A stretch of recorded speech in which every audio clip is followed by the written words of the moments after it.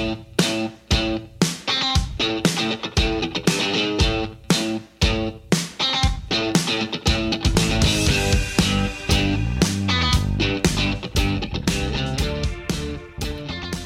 everyone. Welcome to the GLORIO Chat, the best anime podcast on the internet. Well, another year in the books. We have hit summer 2023, season 45 of the GLORIO blog, our 11th anniversary. And yes, summer 2023, another year in the books, and maybe not the best season. In hindsight, we saw this coming, but hindsight is 2020. Who could have predicted 11 years ago? But maybe starting an anime blog in summer was not the play.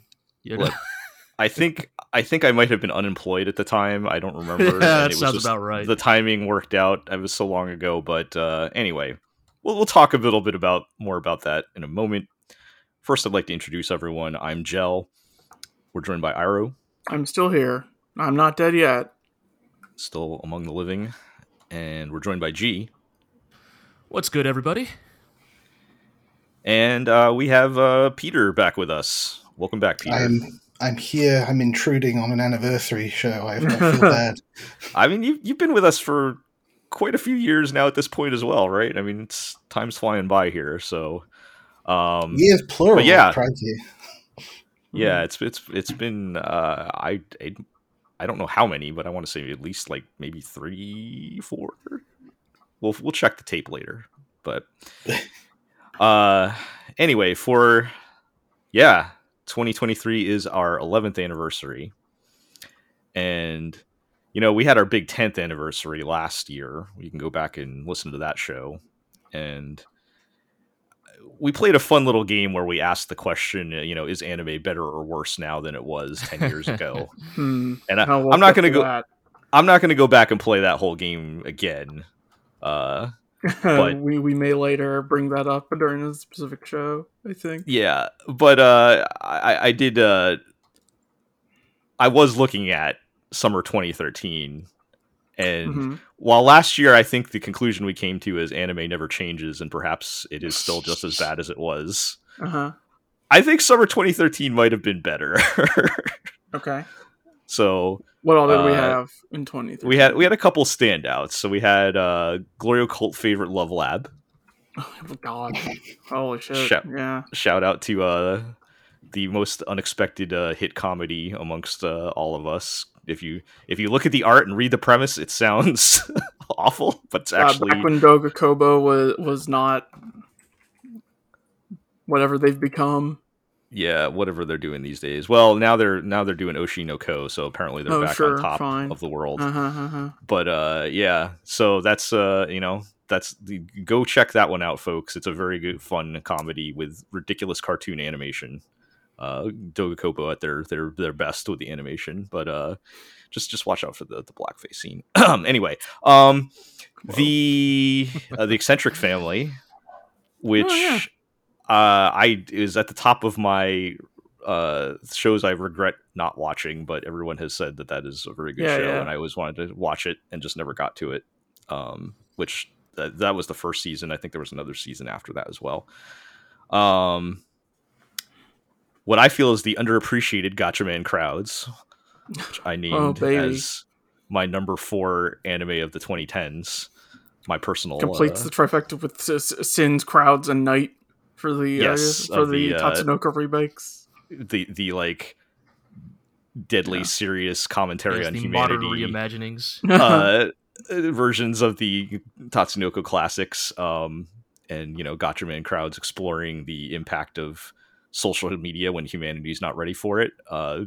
Painfully relevant. But yes, in fact, I'm pretty sure they predicted the rise of Donald Trump, but that's another story for another time. And fidget spinners. We'll have to talk about that another times. But anyway, and perhaps most importantly, Stella Women's Academy High School Division Class C3, or C3, if you will. The last Gynax show. The last defiant gasp of Gynax. Oh man, and it's really funny because so that you say that was summer 2013. Yeah, that's really funny because if I recall correctly, fall is the debut of Kill the Kill that in 2013. So that sounds about right. Yeah, I think it's very funny to me personally how that lines up. You have C3 Boo just like it's Gynax on its last legs trying to put its hands up. And that was a different show from Sabagebu, right? Yes. Very different. They were both like a girls' club show about airsoft, but they were very, very different shows. C3 Boo was like a deadly serious fever dream, where Sabagebu was not the beginning, but definitely one of the early like examples of. Isn't it funny when every person in the cast is a complete piece of shit? Yeah. Worst people on the planet. Every single character in that show, and it's great. It's one of the funniest shows I think in the GLORIO era. But I mean, like the girl on the fucking windowsill episode is probably still like one of the single funniest episodes of anime. When she gets an entire squadron of men killed because she broke the toilet handle and couldn't flush the toilet and was trying to get away without people knowing it was her. All right. Anyway, that show was great, but yes, that comes later. I think that was either the next year or whatever. But so there were a couple good shows. 2013 summer. I don't think there's that many good shows this season, but that's what we're here to talk about. The thing I'd say about this season is like, I feel like I watched a lot of shows this season that like have interesting ideas or potential, but nothing in the first episode alone that has me like instantly locked in the way that a really good debut does. We'll get into specifics, but there's a couple of these shows that are like, I really want to like this, but there's like one thing missing somewhere keeping it from being like really good, right? And I guess that's something. I mean, and some of these, I think some of these did fare better in the second episodes, depending on which ones we stuck with. But let's get into it, and we'll start talking about some of the returning shows here, some season 2s. We'll kick it off with Jujutsu Kaisen, which It's back. I actually did not watch this because I think we talked about in a preview show why I did not feel interested in watching this, but you guys checked it out, right? We did. I don't think you were wrong, Joe. Well, I mean, so we can kind of get into it, right? Which is like Jujutsu Kaisen second season.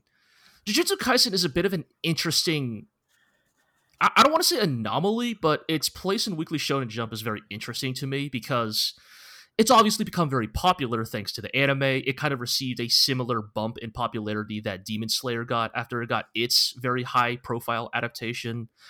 But, like, Jujutsu Kaisen, the way it's written, which obviously the mangaka could never have predicted that, like, the way in which the story, the show, it would pop off in the mainstream. But, like, the way it's written, Jujutsu Kaisen is almost, like, uniquely suited to, like, squander all of its momentum. Because, like, immediately after season 1, right, or the first season, you get the prequel movie, which is, like, cool, but has, like, zero connection to any of the characters you actually, like, know. Right. It's like, like Maki is there as a side character, right? Yes, like Toto is there, right? But it's like, again, it's like they're kind of like on the side, right? They're not the focus.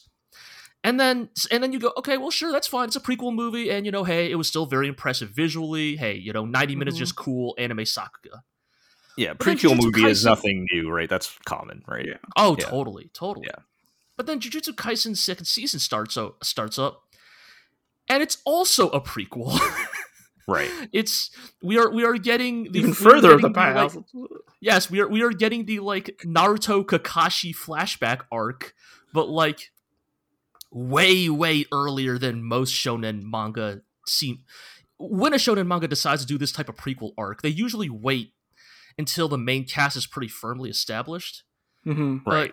But Jujutsu Kaisen seemingly decided, what everybody wants? We want the Gojo flashback, right? And Gojo is not Bakugo levels of bad, but he occupies a somewhat similar position of the mainstream love this character, right? You know, he is like by far the most popular character in the manga, right? And you know, ranks number 1 in the popularity polls all the time, right? So clearly people like him. But like, as Iro and I kind of discussed, Gojo is kind of like, what if All Might sucked?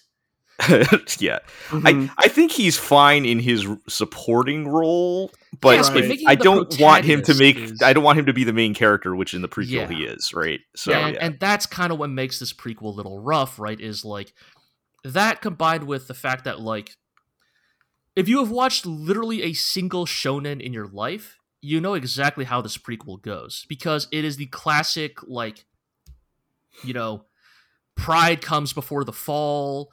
Like the whole like, oh, you know, these are all the characters when the times were good. Here's a bunch of characters who don't appear in present day, so it's pretty easy to put together what happens to them in this prequel.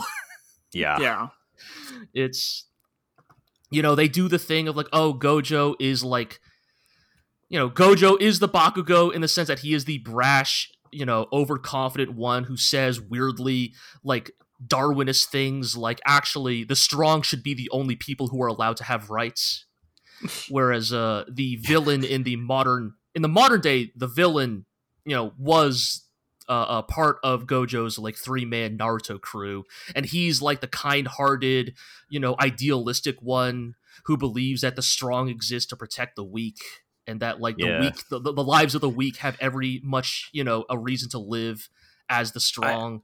And it's like, we, you know, you can see it all. You can see, like, you know exactly where this all goes. To be fair, Jujutsu Kaisen's strong point was never innovation, right? But yeah, you just kind of know exactly what's going to happen, right? But yeah, and so like the only really interesting thing kind of left then is like Mappa's production, which even without Sung-Ho Park is admittedly still quite good. And I really want to bring it up because I watched season 2 of Jujutsu Kaisen, which again is like competent. I wouldn't even necessarily say it hits the same highs as like Sung-Ho Park's directing, but it is pretty good. Yeah. And it pisses me off because even like this like kind of lesser version of Jujutsu Kaisen gets closer to the platonic ideal of how Chainsaw Man should have been adapted rather than how they chose to. Here we go. Because like the thing that Jujutsu Kaisen's second season does really well is that it actually does a really good job of balancing like moody, ominous cinematic directing. Like there's a lot of directing shots in the second season that very clearly take inspiration from live action media, and not just live action media, but like horror media, right? Like, now that you mention it, I do feel like maybe those two shows do kind of have similar vibes as far as mix of like lovable dirtbags with like kind of, you know, the more creepy horror type of elements to them, right? And the thing is, like, again, like, Jujutsu Kaisen, the manga, is not cinematic, right? I mean, I've read a couple chapters. It does not have that type of cinematic directing, but Mappa chose to do that for the anime, and it really works. But more importantly, the characters are still goofy weirdos, and when it's time for action mode, when it's time to switch to Shonen Sakuga mode, it does so effortlessly, you know? Or even like, just, like, 90s Shonen gag mode. Like, yeah, right? Like, you know, chibi deformed heads talking in bubbles, that sort of thing. Like it has no pretense that like, oh, you know, this is like a, you know, this is going to be something like, you know, above your standard anime, right? Like it has elements of it in its directing, but at the end of the day, it recognizes, look, this is shonen anime, you know, it's here to entertain. And I'm watching this and I'm like, God damn it. This is literally this is all you had to do for the Chainsaw Man anime. And I think people would have been happy. Just do a normal Mappa adaptation. Like, yes, you know, and it's like Jujutsu Kaisen season 2 is proof that even like baseline Mappa, like not even A-team Mappa, could have probably have pulled it off. Yeah. Well, I'm never going to shy away from a chance to dunk on the Chainsaw Man anime, so that's fine. But, yeah, I mean, it's just disappointing, right? Because I wish we could have carried on with the characters that they put so much effort into getting us to like them last year, and yeah. this is what we get. Are you guys going to keep up with it, you think, or was it just maybe a curiosity at this point? Maybe a bit more. I don't know. What else is there to watch, dude? I guess that's the thing. We'll get into it, like this, it might just win by default. That's a good question. What else is there to watch? Right? Indeed. What else is on this list? Let's move to another season 2. Peter, if you want to refresh our memory on the Duke of Death and his maid, which was a show that you were watching, but was this was the one? It was like the guy like can't touch people or they die, right? Yeah, if he touches anything that is alive, whether it's plants, animals, or humans, it dies. Right.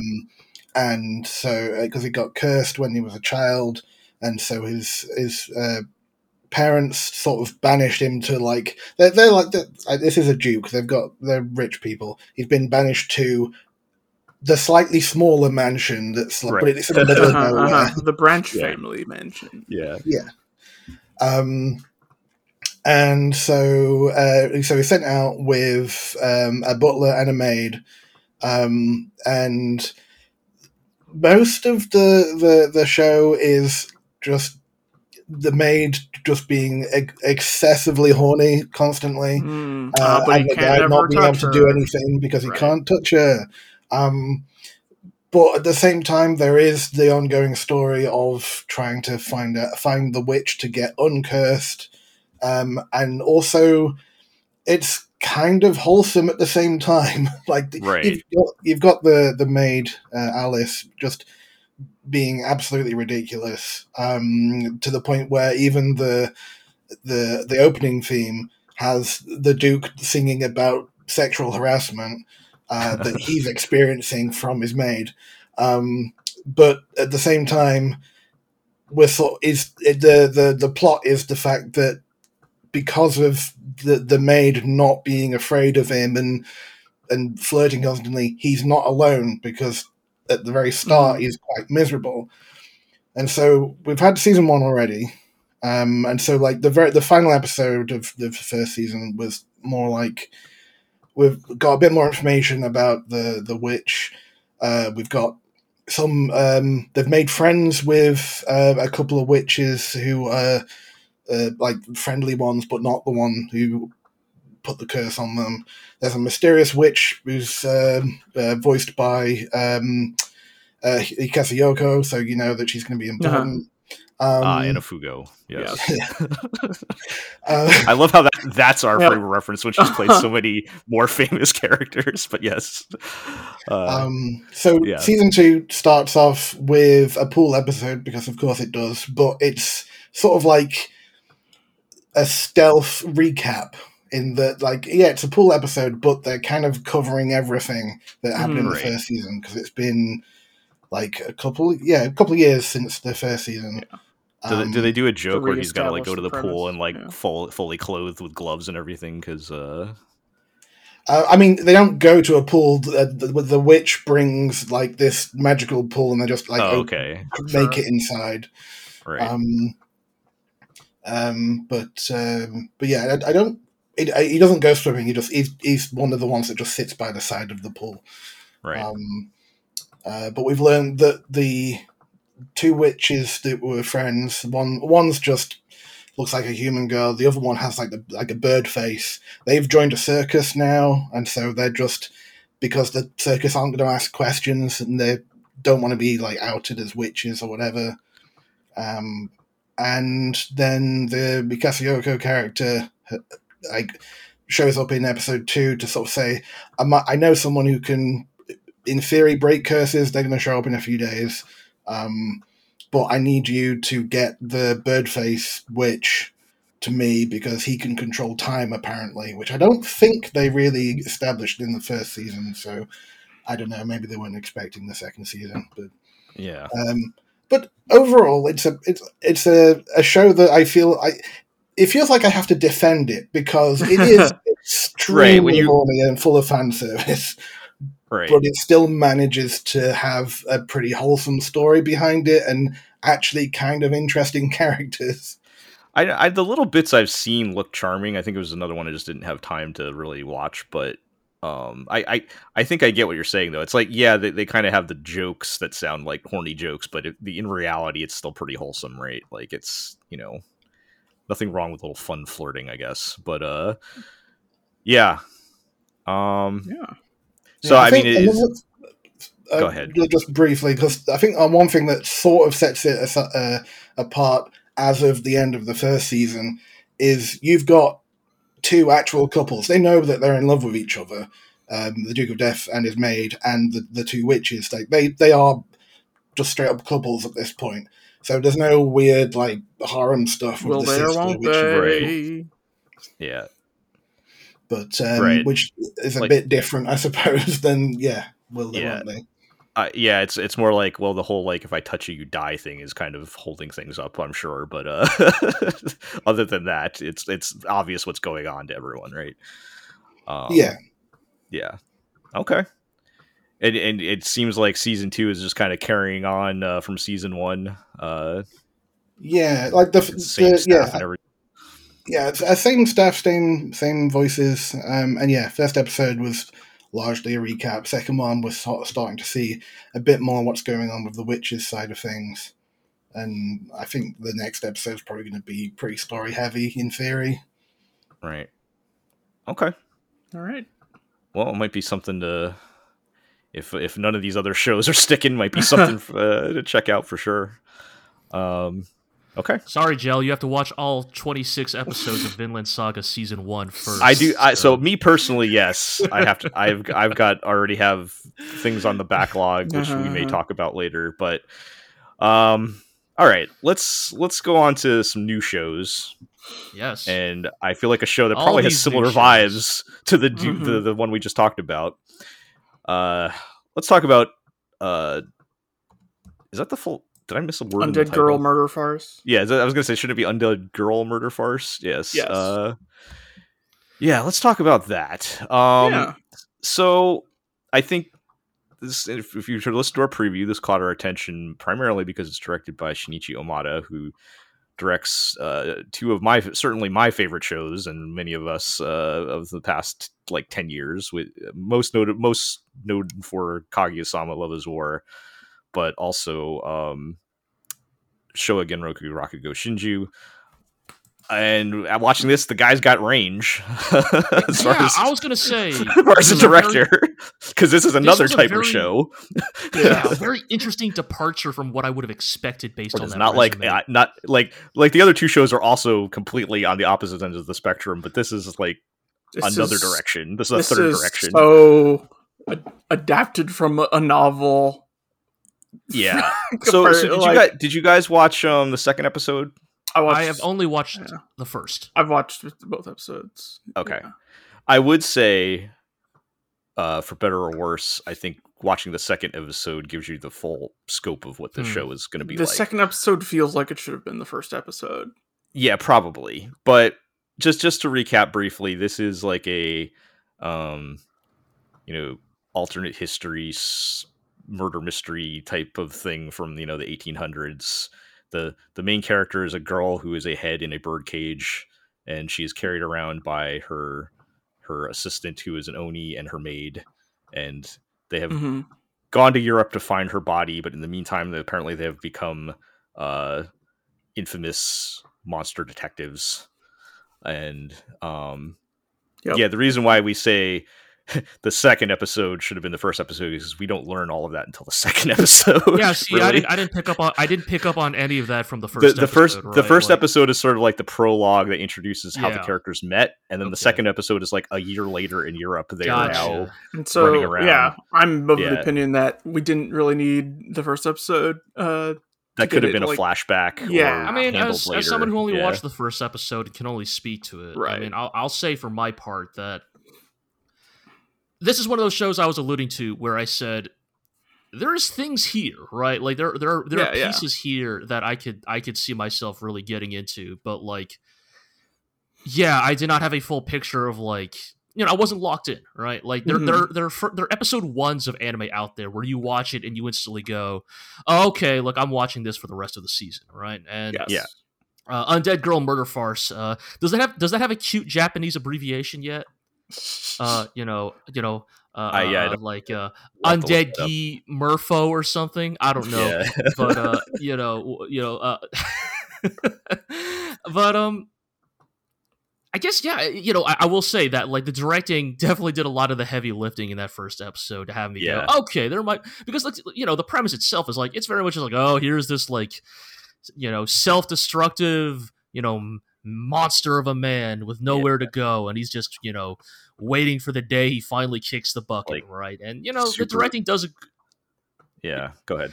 The directing does a good job of like making you feel the like sense of ennui and like futility of a life like this, but like the character was not like himself compelling enough on his own to necessarily sell me, but I think once the head shows up, I was like, okay, there's like an interesting dynamic here, I guess. Like, and I think because I felt the same watching the first episode, and I felt like it did just barely enough for me to want to watch the second episode. I was like, all right, let me see what happens when they get to Anime Europe, right?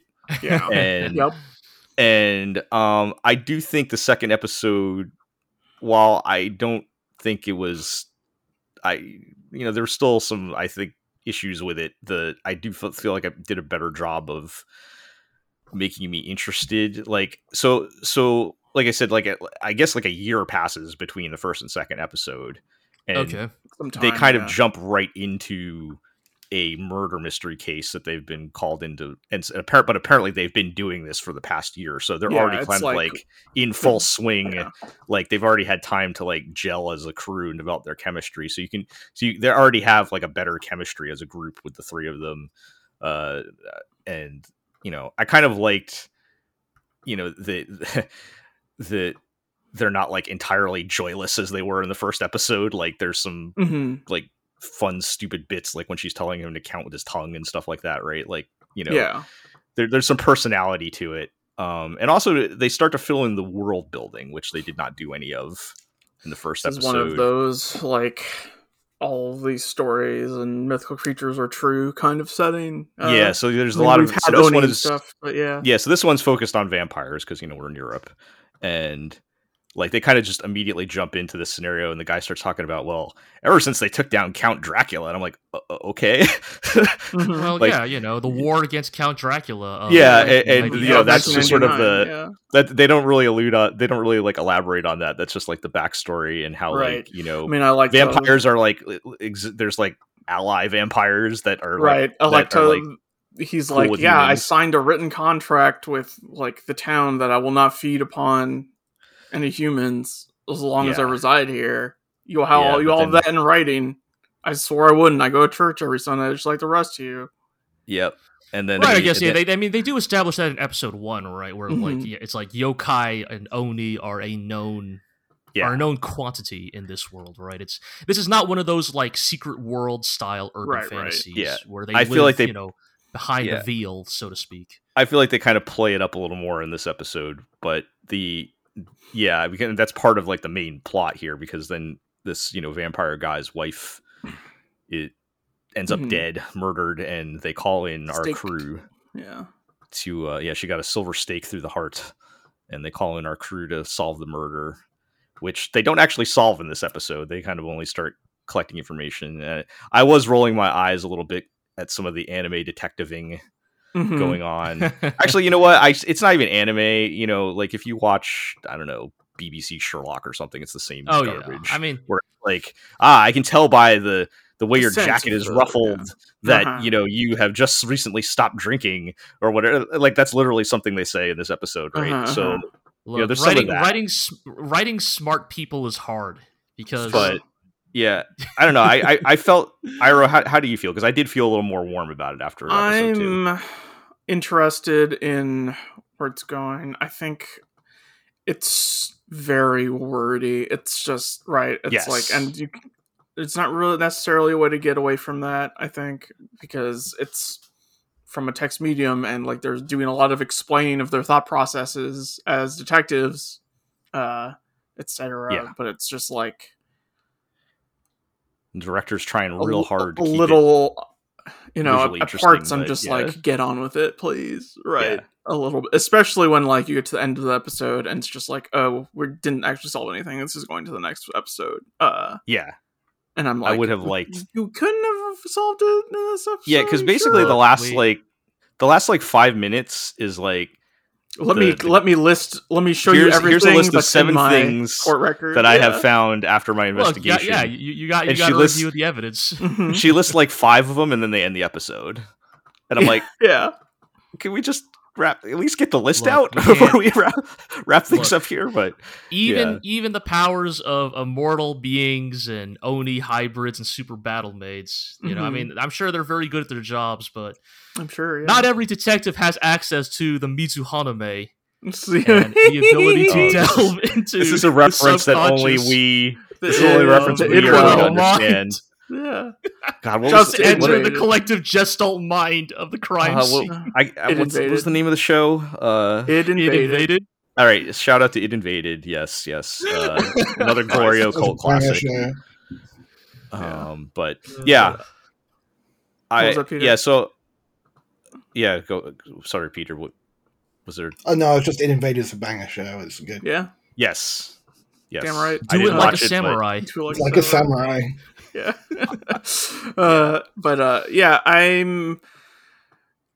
I'd like to see more of Undead Your Murder Farce. I'm not like super bought in yet. I don't think it's like I'm interested in where it goes, but I want to see more. Right. Yeah, I will say for my part, even before what you guys started describing episode 2, I'll say that like episode 1. You know, again, we're grading on the curve of this season, but like episode 1 was enough to make me go, yeah, okay, I'll get around to watching episode 2 of this, right? Like this. Yeah, I guess we'll see where this goes. At the very least, I want to see. Yeah, at the very least, I want to see the next episode to see how this arc wraps up, and maybe that will form my final. They're already seeding in, you know, Sherlock Holmes and Moriarty and Frankenstein and Jack the Ripper and such because of course. I mean, we already had Count Dracula, so yep. And so I guess I want to see if they're doing anything with that stuff, or if this is just going to be like another one of them battle shows. Not that would be bad necessarily, but yeah, I don't know. Yeah, there is some. Well, I guess there wasn't a whole lot of action this episode, but I think there will be. Right, that's the plan. So maybe it was cool when the maid pulled out the musket. I thought it was pretty cool. Bayonet, yeah, big bayonet with the big bayonet on it. Very cool. All right, so we'll see on that one.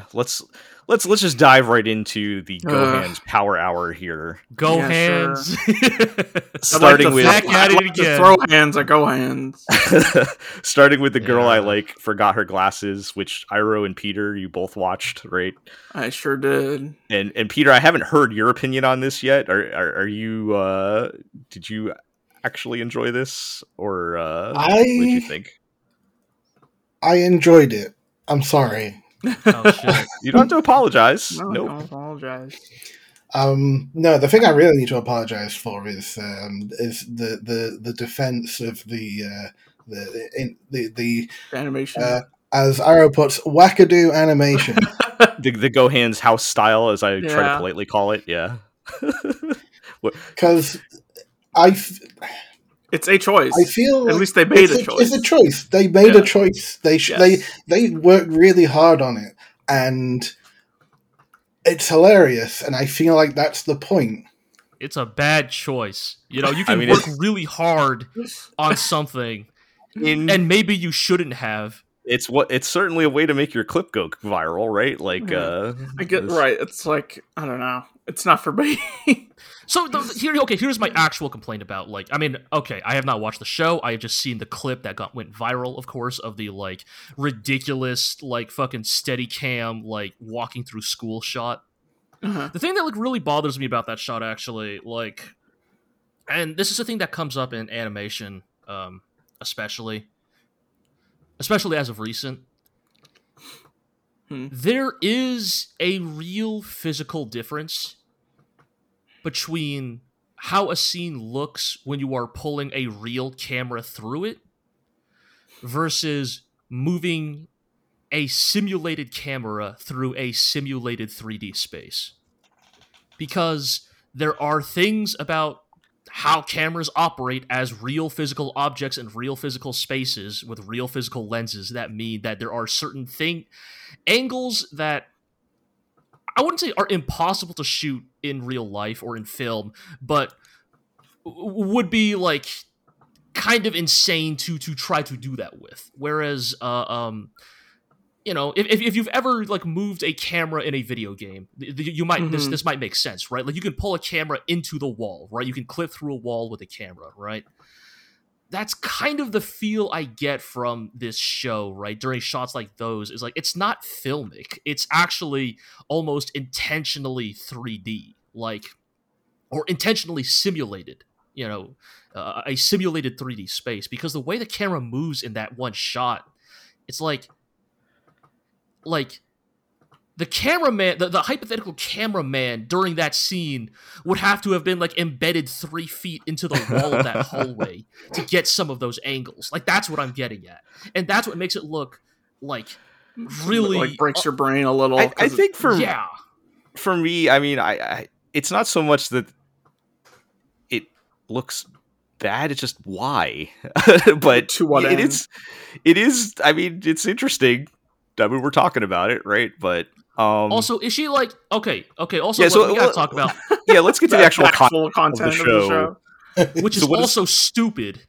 It's just the title, right? Like he likes this girl, and then you know he sits next to her. He likes her. He can't say anything. You know, he's too shy to talk. But then she forgot her glasses, and so she has to. But he's the only one. He's sitting next to her, and so he's like, "You can look at my textbook because you can't read yours because you don't have your glasses. You're just looking super closely at your book, and you can't read it." So she's so vision addled she can't even find the correct textbook in her bag.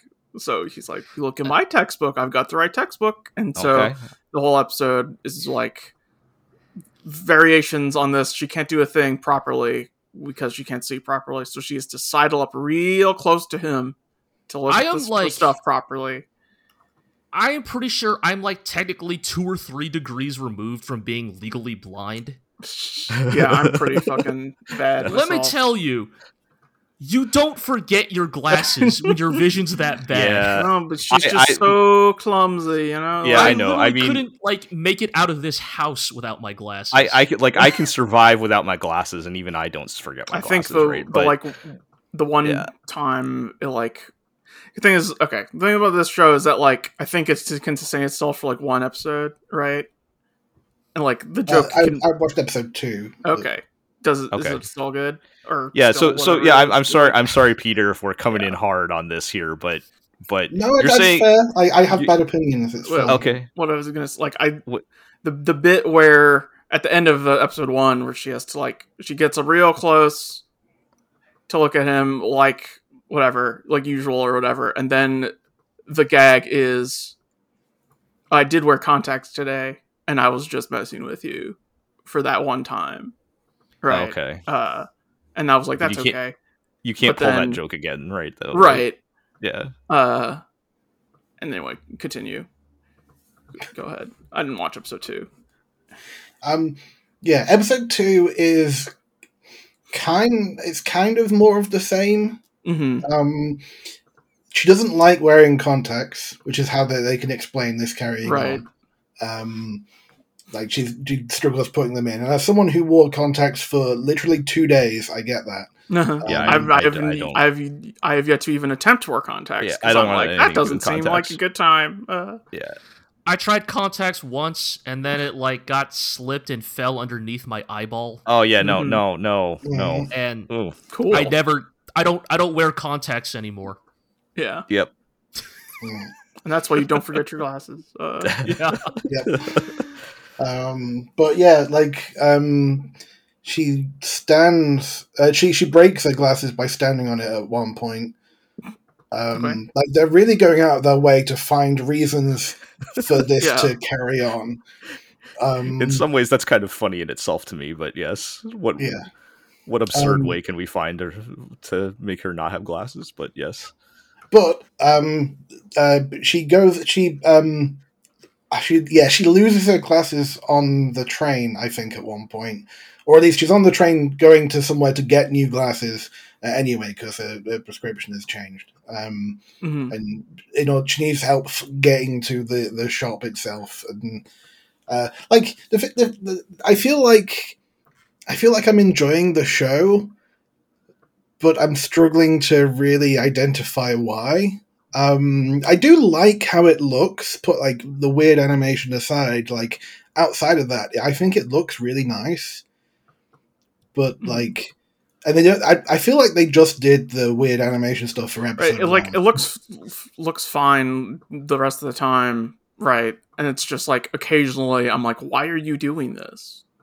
Is how I felt, right? Because I'm trying to remember what else Gohans have done. Like, they've done some stuff. Because like the thing that I think of is Seitake Akuindamo, which so that's that or like God, what was that show with the Copelian? Do you guys remember that one?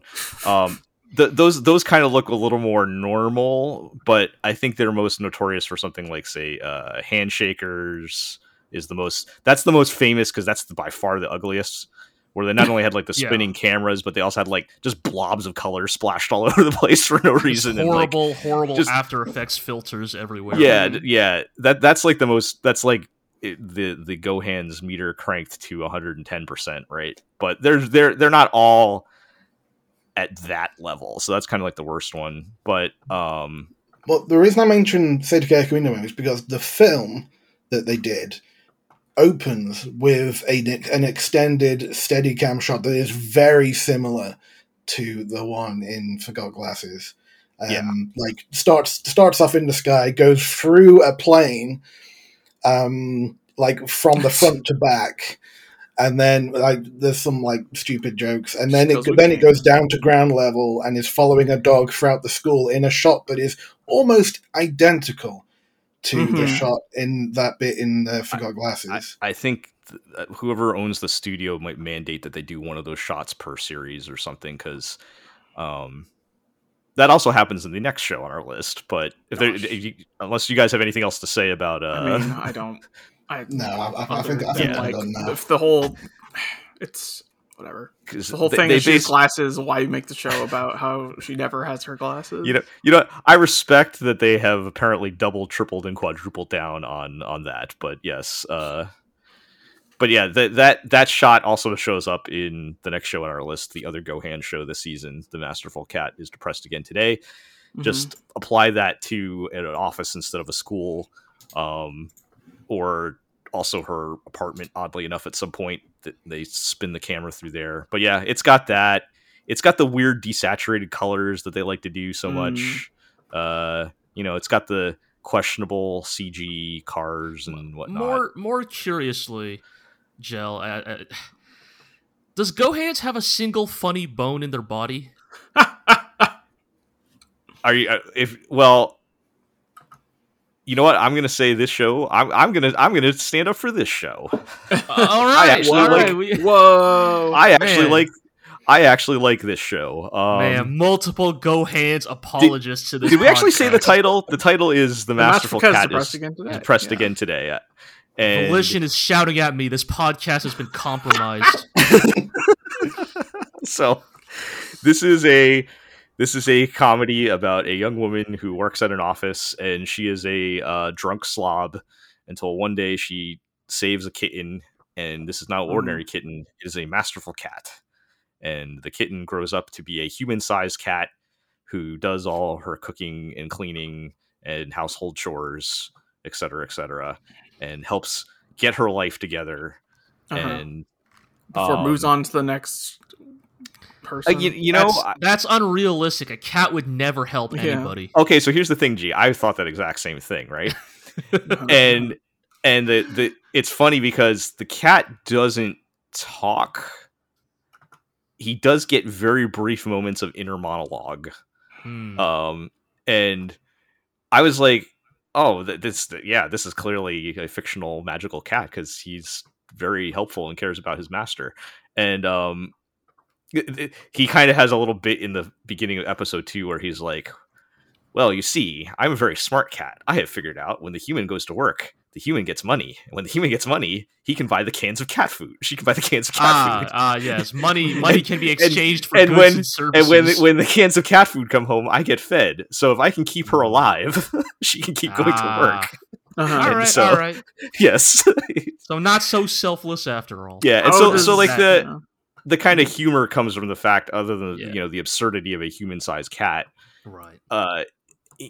He kind of like is still a cat and occasionally can't fight his cat instincts, but also he's very smart and capable of doing all these human tasks or whatever, and that's kind everyone can see the cat, right? Like they can see that it's a human-sized cat. Yes, which leads to other problems, but yes. All right.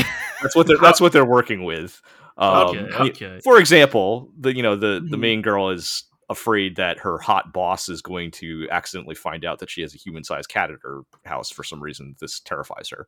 Or in episode 2, he just goes to the grocery store to pick up, the vegetables on sale, of course, because he's a masterful cat. And there's all these tired housewives are there like doing mental gymnastics to figure out why there's a giant cat walking through the supermarket. They're like, am I just really tired? And then most of them just kind of assume it's a guy in a cat suit, and they're just like, I'm not gonna whatever. I'm dealing with this shit. They're just like, I mean, even if I told somebody, like, are they gonna believe me that I saw a giant cat in a supermarket? So they just like assume it's a guy in a suit, and and the manager's like, hey, he pays me money, right? So nobody. So how does this show compare to like Gal and Dino, for instance? Oh, so it is different because we do get some of the cat's inner monologue in his thoughts. Right. Like Dino is like still like a creature, right? He's still like he's basically like, he acts like a person. So that's true. He does have you do not get any monologue from Dino, but Dino is basically just like a big child, right? Yeah, no, this like I would say the cat here is a little more complex than that, because there's also a certain and this might be me reading too much to it, but I don't think it is, because the title is The Masterful Cat is Depressed.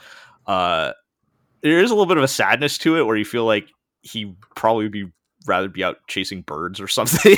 Like by becoming burdened with human intelligence, it has become burdened by human failings. Yes. So I think they're trying to like flip the stereotypical like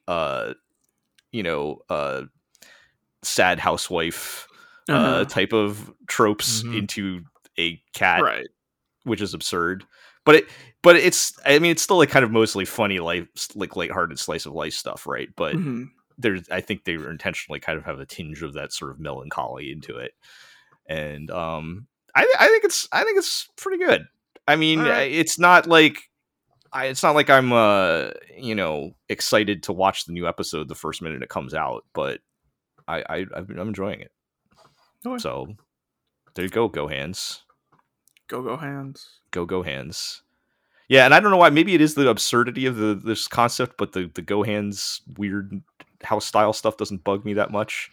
If the premise is a little more like intentionally surreal, and then I think much like the Glasses Girl show, I don't think they do it very often after the beginning either. Like you get your mandatory spin the camera, fly the camera drone. They probably realized actually that anytime they do that, it goes viral. Yeah, I'm serious. Like, well, I mean, it probably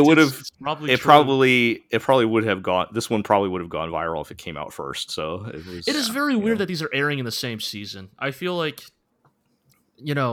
I can't speak to like all the deals that are made with like studios and like the production, the productions and the channels they air on, or how they're distributed. But I guess these two shows are different enough that there's not really a worry of like overlap. But because of what we know about how anime is produced, it's like, does that mean Go Hands is producing both of these shows at the same time concurrently?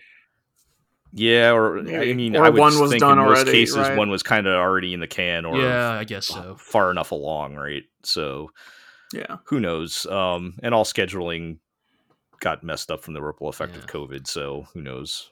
All right, Joe. Well, tell us then: is the absurdity of the premise enough to sustain the next show on this list? All right, let's talk about Reborn as a Vending Machine. I Now Wander the Dungeon. The only isekai on this list. This one grew on me. Peter, you also watched this, right? How did you feel about the vending machine show? So my original thought was that. So there's a thing that I've noticed in some of the really bad isekai shows that I've watched, where the presence of the isekai person is largely inconsequential. Like, it could be anybody, and they're sort of brought along by the people with them. Mm-hmm. And this is the logical extension of that, Right. where they're literal inanimate objects. They are a super powerful, basically, tool to always bail out the fantasy characters, and then also be a Greek chorus unto themselves. Right. Yeah. Yeah. And I feel like they could have some fun with it, but I guess I am worried that eventually they're going to get like a human form or something and completely nullify the... Yeah, I really... Yeah. We'll get into something that happens in episode 2 that kind of made me concerned about that. But I will say the concept is so thin in itself that, like, I feel like they maybe did like the best they possibly could with it, and just the concept is so dumb that it's just, you can only go so far with it. But I mean, to just kind of recap, I mean, obviously the title kind of gives you the plot, but they do very much lean into this vending machine thing. Like, the guy really liked vending machines even before he was killed. I mean, and the nation of the vending machine, naturally, and he was riding his motorcycle behind a truck that was carrying a vending machine, and then the vending machine fell off and crushed him to death. And betrayal from the vending machine. Yes, ironically, and he was reincarnated as a vending machine into this fantasy world. And they do a couple of things that I liked with this idea, because even though in the key art you see he has like the anime eyes and everything, to everybody else he is just literally a vending machine. Right. Like, that's just whenever we hear his sort of inner monologue, you see the eyes to kind of make him more personable. But in reality, everyone just sees him as a vending machine. A vending machine, which is like a concept that people in a fantasy world would have like trouble comprehending. Yeah, right. So he can't talk, but he can use like the canned pre-recorded phrases like, please insert coin, or thank you, have a nice day, or whatever, right? So he has to figure out how to like communicate with that. And then also, how does he get stocked up? Well, magic. Glad you asked, G. Like, where does he get his refills from? So he apparently has received enough magical blessings from the gods to spend points to restock himself. But to get more points, he has to, and also even to stay alive, like to keep the electricity running, he has to spend points every day. So he actually has to keep selling to stay alive. And he can spend more points to like change his stock and stuff. So there's like a very, I didn't really love all of that because it's very video gamey, but there's question. They have to deal with that somehow, right? Because otherwise he's just going to run out of stock and then the show's over. Question. As a vending machine, does he sell like vending machine type things, or does he sell like health potions? No, he sells modern Japan vending machine items. So coffee, like Pringles, Pocari Sweat. Yeah, Pocari Sweat, hot corn soup, that kind of stuff. Melon soda. Yeah, there's probably melon soda at some point. When does he turn into a porn mag vending machine? We'll get to that in a moment. Oh, okay. All right. So the other important plot point. Make a rueful joke that just turns out to be on the money. Well, not quite, but we'll get to that in a moment. But the other important plot point is that he is discovered in the forest by this super strong girl who is like the martial artist punch lady in the hunter group, and she's strong enough to just strap him on her back and carry him around, because otherwise he can't do anything. Right. And she brings him back to town, and everyone marvels at, they figure out how to use him because he can say, please insert coin or whatever, that kind of thing, right? So they figure out how to use him, and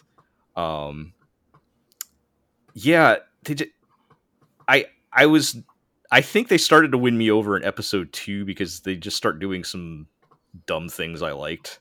But for example, the punch lady is like, she's super strong, but she has trouble with accuracy and can't seem to punch anybody, even though if they did, they would die.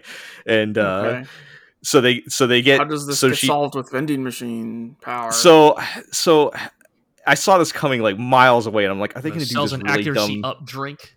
Right. No, I was like, they're going to really do this really dumb thing that I've seen coming from miles away, and then when they did, I was like, yeah, all right, fine. She's carrying him on her back when the monsters attack. So with the huge weight on her back, yes, and I'm like, counterbalance. Are they going to make it so that the counterbalances her so that she can hit people? And yeah, sure enough, I'm like, God, that's stupid. But you know what? All right, fine. I remember Nobunaga where she couldn't shoot the big giant gun that was bigger than her super well, so she has Isaac Newton step on her and increase the gravity by like three times, so that now that she's crushed under 3 Gs of Isaac Newton's giant foot, she can shoot the gun good and kill aliens. Look, so I think better anime are just built different. Nobunaga was sick. Yeah, that show was great.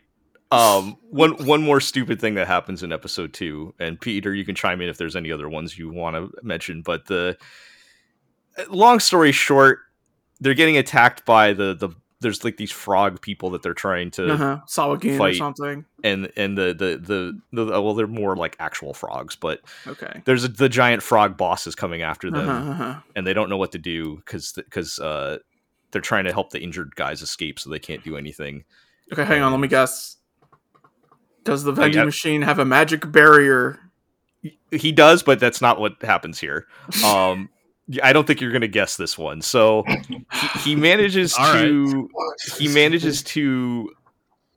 get the girl to buy some bottles of Coca-Cola and some Mentos. Oh my god! And what? Fuck off! Surely you've seen the thing out of here. I don't want to. Where when you put the Mentos in the Coca-Cola bottle and explodes out. Yeah. So he manages to get them to do that. What is this? 2007. And you know what? I thought that was fun. Fine. It's stupid, but I thought that was fun. The thing that does happen in that part is what we were alluding to, is apparently he learns to change into different kinds of vending machines. So like he turns into like a candy vending machine, and then there's something else that he has like a whole list of them. There's a ramen one, because he starts being able to dispense hot water for doing like cup ramen. Yes. Sure, yeah. So once we start putting the form changes in there, I'm like, where are we going with this one? Form of an isekai protagonist. Yep. Yes. Back to his human self or whatever. So yeah, I mean, they also bring in a bear in a coat and a hat and an asshole cowboy guy. So, there's stuff going on. Point is, I feel like they're doing the best they can with what they have to work with. They just don't have a whole they don't have a whole lot to work with. Maybe that's what it comes down to. Yeah. I guess that's the thing, right? Like, is this a 12 episode worthy premise? Yeah. I'm willing to give it another episode or two. We'll see if what they come up with. I mean, I thought in the first episode I kind of got more vibes of like something like Restaurant to Another World or one of those kind of shows where it was like it was like right. fantasy. Well, it's the less good one compared to Izakaya, but yes. Yeah, but fantasy people are amazed by this modern technology, and look, I've got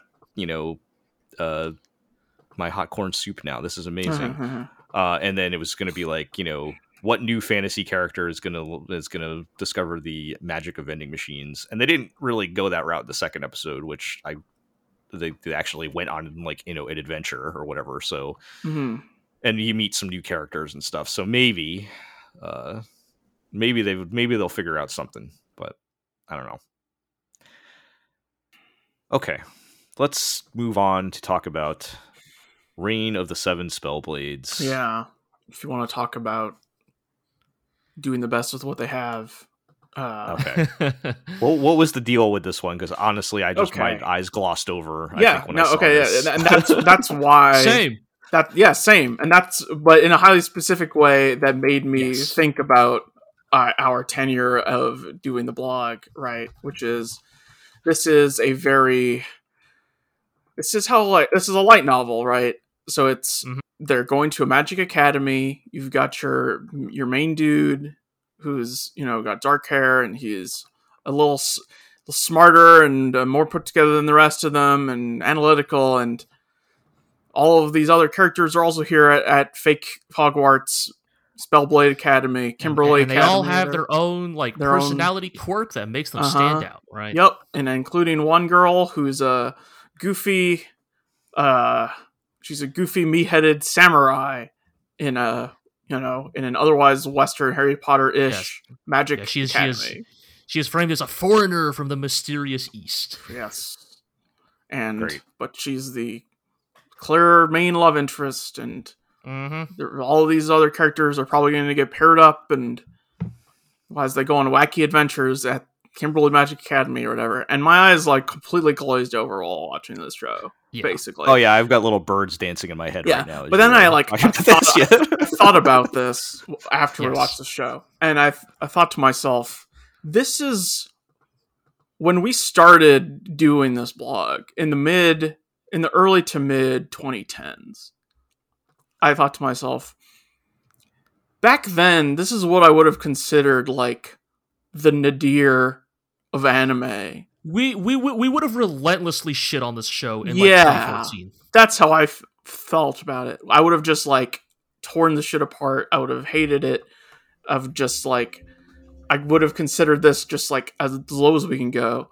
And then, for God's sake, the Ron Weasley of this story is a dude named Guy Greenwood, and can you guess what type of magic he's good at? Plants. Yes. Green. Plants. Yeah. But then isekai stuff has just so thoroughly infected everything and poisoned the well. Hold up. Isekai is the shifting of the Overton window of anime.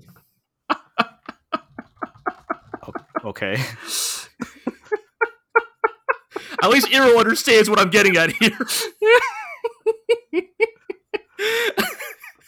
Fucking hell. What would have once been considered an unacceptable opinion, or an anime that would have once been considered unacceptable in the modern in discourse, has now become baseline tolerable because of how much worse it has gotten in the last 10 years. Is this the same as how I kind of feel vaguely nostalgic if I see an old school harem anime show up, even though exactly. Even though they're objectively terrible and I hate them. Yes. It's but I still feel a little tinge of nostalgia when those that's come really up. what it is. No, I was watching this and I was like, damn, I wish I miss when this was the worst we got.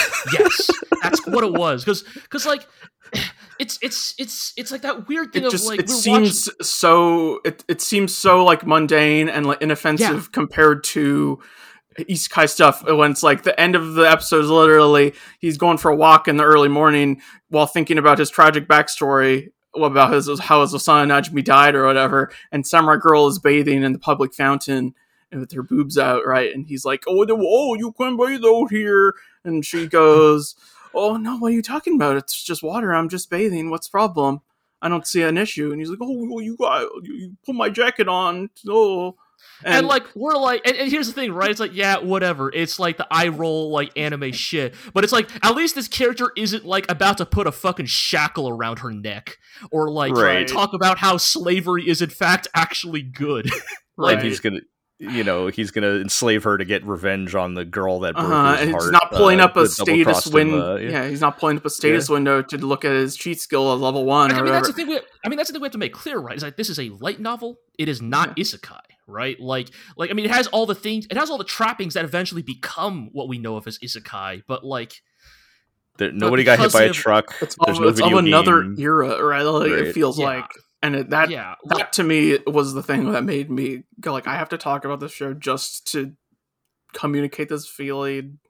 No, totally. I'm watching the show and it's like, all right, yep, here's the protagonist. He's a little bit more clever than the rest, but as far as I can tell, he doesn't have a cheat skill. You have Samurai Girl who's like strong, but maybe not very smart. You got the Ron Weasley best friend who's like he's the chill, laid back one. Yep. And then you have the bookish boy, the nerdy boy who comes from he doesn't come from a magical bloodline, so he worked extra hard to get in. He's the scholarship kid. Yep. Then you have the Ojo-sama, but she's nice. She's the Ojo-sama with a heart of gold. And then you have anime Hermione Granger, because she's the one character in the first episode that's like, hey, isn't it kind of fucked up that we use magic to enslave demi-humans like trolls and goblins? Weird. Anyway. Then everyone just shrugs. I will not watch any more of this show. No, of course not. And I just am... It's like I was struck by, the movement of the anime Overton Wind. This is oh man, I was just struck by that feeling. A benchmark to see how far we've come. It's just fascinating, right? Like, my standards have been dragged.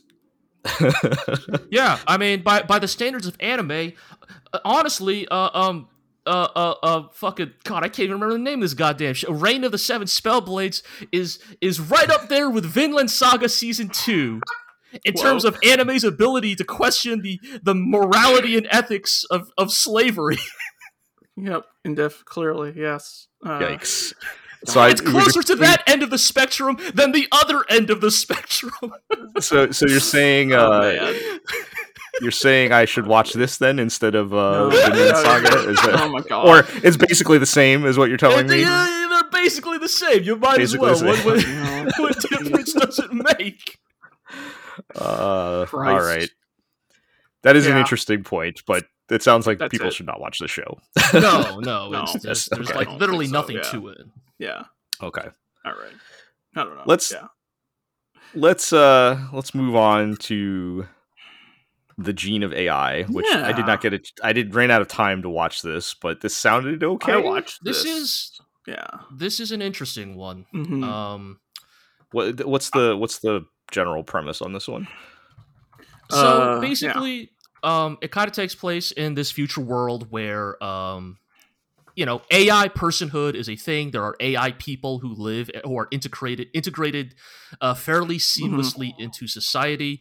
And in fact, it exists in a world in which it is established. Like, this is a world which has already gone through the, like, AI person civil rights like arc of these types of sci-fi stories. Like, there are legal protections that like ensure that, like, for example, it is illegal to copy or back up the neural data of an AI person, who in this world are called humanoids, which makes it a little confusing.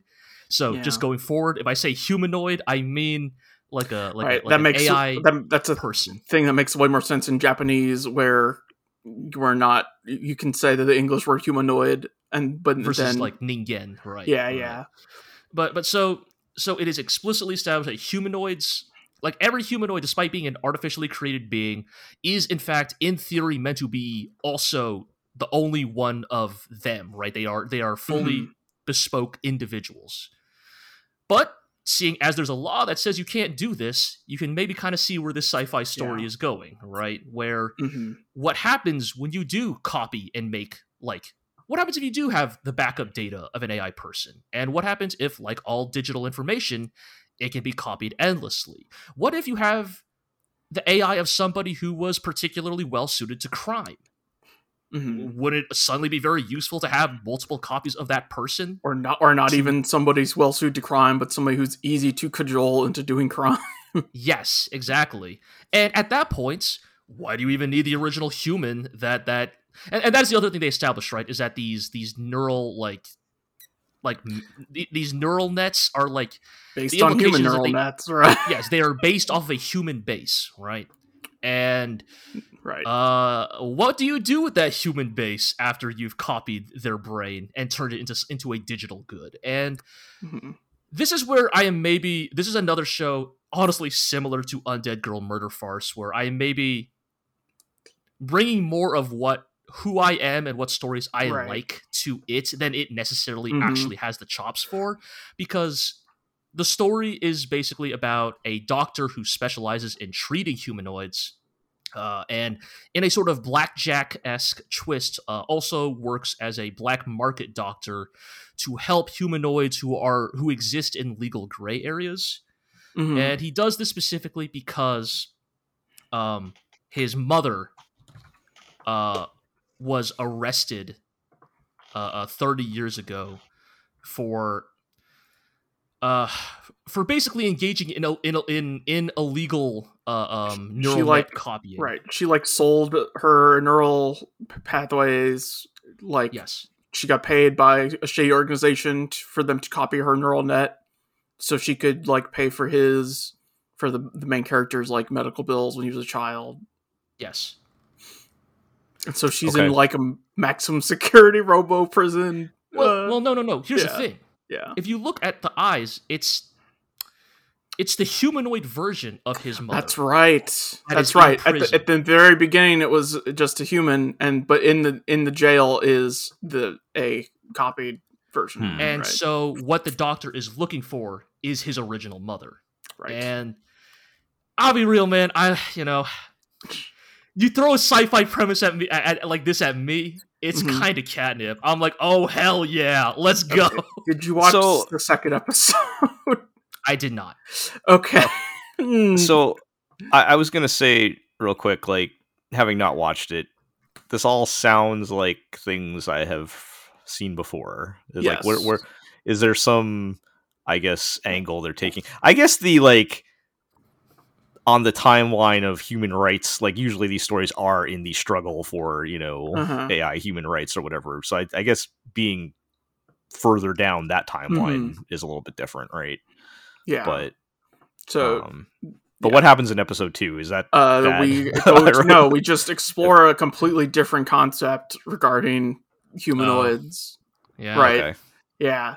It's about a high school student in the track club who's a humanoid, and his friends are, in the track club are normal humans, and his this humanoid kid struggle to do track, and whether or not he actually has hard limits to his ability because he's a robot or not, whether or not he can keep up with his human friends, because he feels like maybe he was designed to work within a specific limit of capabilities, right? Right. Whether or not that's necessarily true or not. I mean, that's, again, I guess that I could also see that being an interesting story about artificial personhood. I guess, is the show an anthology then? Is that it seems like it? There's also a subplot. Right. There's also a subplot in this episode where the doctor, who has a twin-tailed nurse assistant who is a humanoid. Yes. And she gets upset because a big-boobed, pretty lady humanoid is there, as a former colleague of the doctor.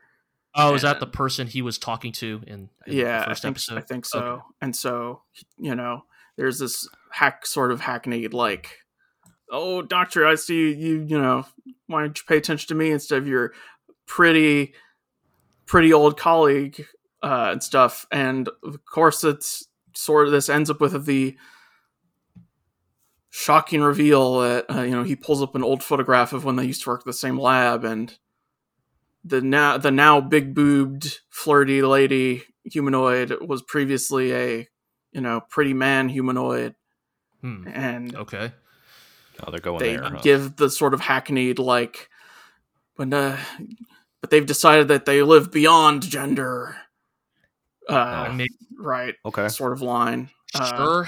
Right. I mean, like, I guess that is I a guess, thing you can do. Just to like shrug. Yeah. Yeah, I know, right? So it's like, yeah, I guess that's a thing you can do. You're doing a story about artificial people who can like theoretically change. That's fine. Yeah. But like, yeah, that's. I mean, and then I don't know. Yeah, it doesn't. It's a little on the nose, but it's a little bit, right? And so it seems to me that this is going to be a sort of anthology series where every episode is another like, and this doctor is treating another AI person who has some sort of problem that's unique to being an AI person, right? I mean, this is why I did compare it to Blackjack at the start of like, it kind of has that vibe to it of like, oh, what's the case this week, Doctor? Yes, but, right. Yeah, I don't know. I guess that could work. All right. Yeah. I guess the thing, right, is like, again, like I will admit, like I am projecting a lot of my hopes onto this show, but like if I were to like look at it clinically, this is not Vivi. Like this is not this. Even from episode 1, this show does not have that same like confidence to like tell you what like this is the kind of story we're about to tell about AI personhood. You know, like it doesn't have that to it. It also doesn't have that production. Yes, because like I feel like episode, you know, shout out to Vivi Florida's song, but I feel like that show also and you guys can tell me if I'm correct. What you're telling me also sounds very dry, whereas Vivi has had the like the bombastic cinematic appeal to it as well, to like the style and the presentation. There's something to be said.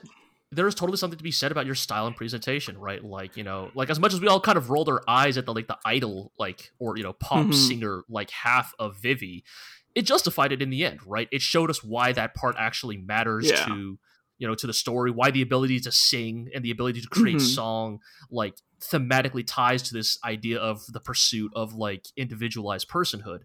I think the issue with of Gene of AI is like it doesn't really have that like X factor to it, right? Like the ideas are really interesting. Like these are all things that like the Gene of AI almost feels like, oh, did somebody like make an anime adaptation of like an obscure Asimov short story from like 1960? I really like the bit in the first episode where they're like, every time there's a raid in like on a criminal organization, this same guy is always arrested and is always like crying his eyes out when he's arrested because this personality pattern has been already proliferated in the black market and we can't do anything about that anymore.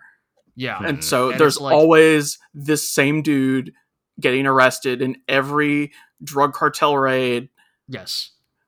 That does kind of no matter where on earth. And there's a fun like existential crisis to it, right? Because the main plot of the first episode, right, is the doctor is treating one of his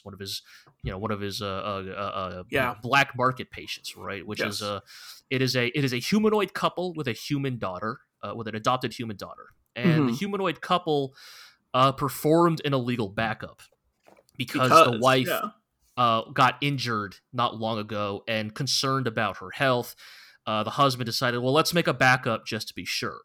And it turns out that the backup itself caused a like backlash corruption that is now corrupting the current version of the wife that exists in the humanoid. And so now the backup is the only clean version of that personality that they have left. And they get into like that person, think about like you making backups on your computer. This backup's only a week old. You're only losing a week of data. How much have I done over this past week? Oh my god. And that is the thing. How much have you done over that past week? And also from the perspective of the wife, it's not me. That backup is already a different person now. And I would really hate to have to redo everything I did this past week, but and like the low key well, here's the thing, Joe. And then also like the child understands this too, right? Yes, and like, and to be fair, Joe, from your perspective, you wouldn't have to relive that week. You just wake up 2 weeks later, of you having had to go through that week, but it's not. Right. It's not part of your memories anymore, and that stuff I really like how it plays in those areas. But it's the presentation is very lacking. The OP is really odd. There's a lot of like really ugly looking CG babies. Like I don't know why there's so many CG babies in this show. Yes, I don't know, because they're being. I assume the humanoids are sort of like replicants or whatever, because they seem to grow. It's just like if I had a nickel for every like really bad CG baby that showed up in this episode, the true form of Gygas's attack. I'd have like 4 nickels, which is a lot more than I'd want. Yeah, that's you'd be able to buy 10 minutes of Parkade. Yeah. Well, but the premise is interesting enough that, I mean, I know, Eero's description of the second episode doesn't necessarily fill me with a ton of hope, but like, I do love this specific like type of story, and so I'll probably give it a few more episodes to see kind of where they decide to take things. Yeah. Okay. Well, let's move on then to Synduality Noir. Noir. So this is the tie-in anime. Bamco. The what's it called again? The like Bandai Namco. No, like is it multimedia? Multimedia project. Multimedia project. Yeah. Bandai Namco's newest multimedia project. Once Following again, trying to push Scarlet Nexus or whatever. Yeah. Yes. Once again, trying to push a thing in the hopes that they can make another Gundam. Spoilers: they won't succeed. Synduality Noir. Basically, here's the thing: watching the anime, it just felt like I was watching a video game. Yeah. And like not in a good way. And what I mean by that is like the premise of Synduality Noir is that it seems to take place in like this sort of pseudo vague post-apocalypse where like humans are under attack by weird, geometric bio creatures. They live under domes. They live in protected domes, and they have to venture out in these cool mech suits to go mine crystals or whatever to bring them back to the domes to supply the fight against these monsters, right? And every one of these mechs, which I love the mech designs. They're done by Ippei Gyobu, who recently worked on Witch for Mercury. Like they remind me a lot of the Sakura Wars mechs. They kind of like round pot shaped, right? Like think a combo of the Sakura Wars mechs and like gunmen from Gurren Lagann, like a face, like the torso is a face with arms and legs attached to it. It's very neat. I mean, I personally like it. Yeah, very dumpy looking, very like kind of shitbox looking. They got a lot of cool weapons. One had like fucking chainsaw roller skates, and another one had a pile bunker. So Yep. But the idea is that each one of these mechs also requires an AI co-pilot. The Fatima, Mamoru Nagano's five-star legacy story. Yes, continues to endure. And it's about our protagonist who has a mech, but he doesn't have an AI partner. He finds a white-haired girl in the ruins as they're exploring. Of course. She has to have white hair. That's mandatory. Yeah. Yes. And yeah, like I and so you can kind of already see where this is going, right? Yeah. Like they go back to the dome, they meet the rest of the town, who are all a bunch of characters. It's this like rowdy town with like an old lady who runs the town and rival. I think they're literally called adventurers. I think so. Yeah. Rival adventurers who got their own mechs and their own squads, and the vibe I get the whole time I'm watching it is like all these characters feel like NPCs. And what I mean by that is I can see the version of this thing that I'm watching that would be a pretty decent video game that I'd buy when it goes on sale for about $40. When it hits Xbox Game Pass. Or yes, it gets released on Xbox Game Pass, Like, I can see all of these characters and I go, yeah, it would be fun to talk to you once per mission. You know, it would be fun to talk to you when you have new dialogue for me when I come back from a mission.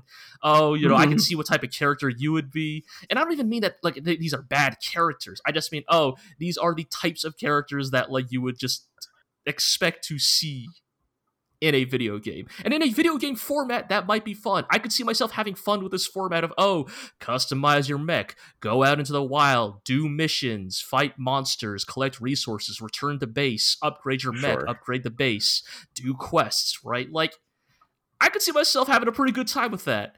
But as a passive form of media, not so much.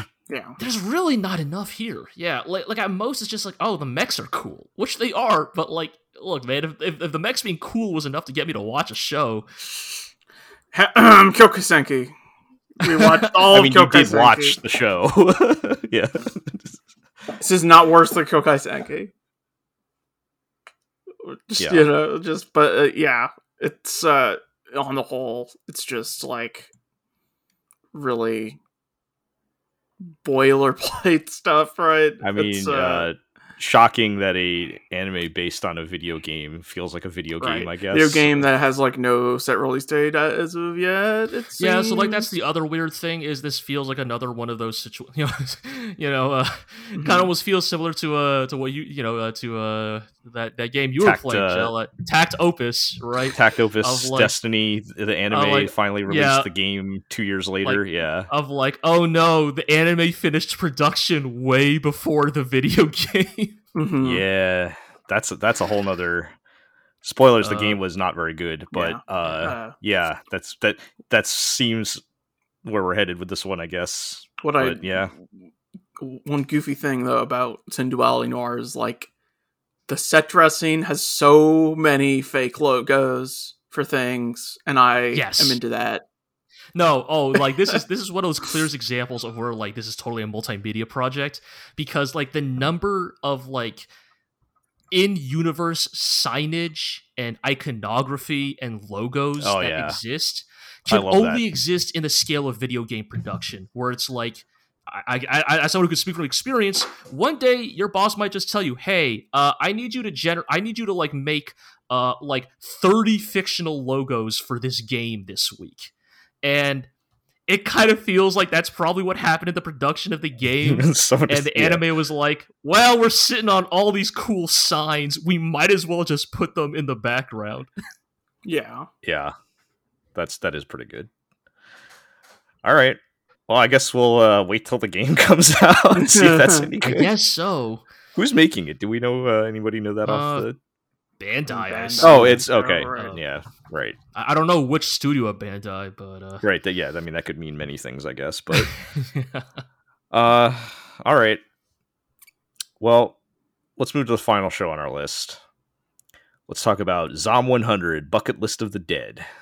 Mm-hmm. And I feel this way about many shows on this list, but this one more so than the others. It's so close to being good, but something's still kind of missing for me. This is the third show on the list where I feel like this, for me personally, this more than any of the other ones, I feel like it's that close to being really good. It's very close. The production is like, this is a very well-made show. Yeah. Like, there's clearly some very strong visual style and directing that's got into it. Yeah. This is the director of that did Komi-san a while ago. Okay. Yeah. A lot of the team that worked on that who are no longer at OLM and are now doing this show. Nice looking. We're now doing this show, which has a thinly veiled OLM company working everyone to the fucking bone. Yeah, right. Well, there's that. But I mean, the premise is pretty good, I guess. Like it's the guy is in his working for evil Japanese company that works everybody literally to death. Yeah, and to the point where when the zombie apocalypse happens, he's actually just happy that he doesn't have to go to work anymore.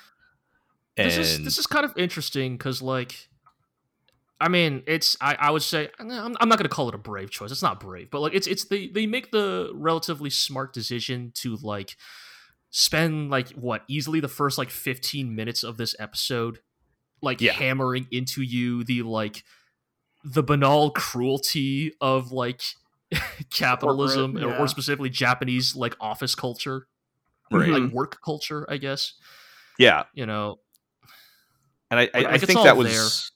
I think that was, and I agree. I agree. I wouldn't necessarily call it brave, but it's like it's still a choice that not everybody would make to invest that much time in it. And I think it was the right choice to really, really make you feel, really make it believable that he would, at least in some capacity, feel relief that he does not have to deal with this anymore, right? And I mean, this is one of the common like thematic tracks of zombie fiction, right? Like, it's often been said, right, that like where in the world a zombie story is written and made can often like tell you a lot about like what are the specific like anxieties of the time and place that piece of fiction was made. The classic example, of course, right, is like the original John Romero like zombie movies are like lead very heavily into like the fear of the masses, which certainly has its own kind of unfortunate implications to it, but it speaks to what the fears of this, the societal fears of that time were, right? And I wouldn't even say this is necessarily unique to Japan, but I feel like Japanese zombie fiction often does heavily lean into the like almost societal liberation angle of zombie fiction, because like it's not just this, like there's High School of the Dead, there's the seinen manga I Am a Hero. Right. Like there are multiple like zombie stories in Japan that are kind of lean into this idea that like oh god, what was that? School Live. I can't remember that one. Like how much of a grind must your society be that like its complete societal collapse is almost seen as a form of liberation. Yes, I guess that you are the zombie, that the corpo, the wage slave is the true zombie, etc. We are the Walking Dead. Yeah, and the thing that kind of slides Zom 100 into like, because obviously there's the dark implications of this type of story that you often see in some American zombie fiction, where it's like where zombie fiction takes a little bit more of that libertarian angle of society has collapsed, now I, the strong man, shall rule, right? And the thing that I think Zom 100 just barely manages to like skirt that with is like the very like the almost like refreshingly like fatalistic outlook of the protagonist. Like he says at the end of the episode, literally like, if I die tomorrow or in 60 years, like it kind of doesn't matter, right? Like I now have the rest of my life, whatever that means, you know, to pursue something, beyond, the grind of the corporate world. Yeah. And I think, because it's even hard for me to pinpoint exactly why this is kind of what's holding this thing back on me. I think, I don't know if it's maybe just like too simple. Like they don't like the I don't know.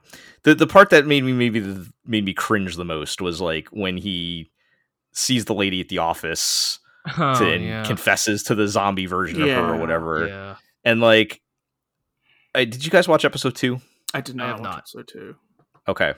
So in episode 2, he makes the eponymous bucket list. Right. And like, so much of the bucket list is like, I want to meet the girl of my dreams, and all these like, and all these just like really just basic, like, I don't know, which I guess is fine, but it's like, I feel like it's not. He's almost like, the main guy is like almost too simple and I know what you mean, headed to engage with like the complex themes that are going on here. Right. Yeah, I totally agree. I think the big red flag with this story, right, is like the strongest part of this story are specifically because of the transition from the grind of office life to the liberation of societal collapse, right? Yep. And like, if that's your thing, you can only do that once. Yeah, I don't know how the show continues from there on, right? Yeah, exactly. So let me tell you how it continues. Okay. So I think first of all, there were some things I liked and maybe some things I didn't like in episode 2. I did appreciate they do kind of make the main guy reckon with his situation a little bit, because yeah, I know the whole point is like he feels liberated, but it is still the zombie apocalypse, right? And he's kind of treating this as like a mild annoyance or whatever. And there is a bit where, you know, they kind of remind him of his mortality, and that's what makes him write the bucket list, right? These are the things I wanted. He writes down 100 things that he wants to do before he gets turned into a zombie, because he's just accepting that that's going to happen at some point, right? And I thought that was a good way to kind of jump the story to the next portion for him. The other angle is they're going to be bringing in more characters. Right, I don't know if you guys saw the. Yeah. I don't know if you guys saw the OP, because I don't think they played it in the first episode. Oh, then I have not actually. No, yeah. The OP is kind of a banger, to be honest. But they show a couple new characters, including one who's introduced in the second episode that I will describe as Workout Girl. I don't know if we ever got her name. And she's wearing like workout clothes, and she's introduced as his like polar opposite. I'm going to, you know, plan out and calculate everything I need to do to survive, and her list is the 100 ways to not get turned into a zombie. And it's like, you know, I see. And so we've got uptight girl and loose guy who are and I think there's two other wacky looking characters in the OP that I'm assuming will join their survival party eventually. So I think that's where we're headed as far as like trying to mix things up. But I don't know, it's just like something is still missing. Like I maybe agree. It is just not engaging with the kind of deeper implications with it, like, and it's not that it's bad, it's just like I feel like going from what feels like a pretty good show to what could be like a really great one that we're really excited about, right? That's the difference. Yeah, and we're not quite there, and I don't know if we're gonna get there. I don't feel like the second episode really made me feel better or worse about it. It just, yep, this is the journey we're going on. So I mean, I would still put it in the running for possibly my favorite thing I watched this season, but that's also maybe not a very high bar. I mean, that's the thing.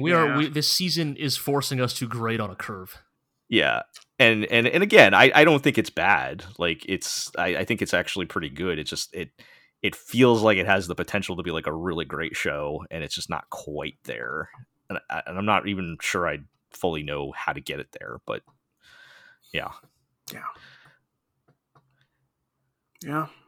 Well, kind of sums up this season in a nutshell, huh? Yep. Yeah, I feel like that's kind of like the microcosm for all these other shows, the entire season for me. It's just like a lot of these shows I liked, and they're so close, but just missing something. And you know, we'll see. I think I'm surprised how many shows I will probably at least watch to episode 3, and you know, I think we'll still have things to talk about next episode of the podcast, but I will see how things look after that. Right. I don't know if it is time to hit the backlog. We haven't talked about that. We haven't had to do that in a long time, thankfully. But you know, El Guy and Zabungle are waiting in the wings. Whenever they need to be deployed, they're ready to go. Have you guys been watching more of it, or has that just been on hold until? Okay. Oh yeah. Well, perhaps the 80s Tomino Power Hour will return at some point, or who knows what else. But yeah, for now, I think that's going to do it. So let's hit our housekeeping. You can check us out at theglorioblog.com, where you can read our written first looks for all these shows and more. And there's probably some posts still waiting to go out here, so as of time of recording, but go check that out for our full thoughts, and including thoughts from some of the other GLORIO crew on these shows. You can still follow us on Twitter at the GLORIO blog.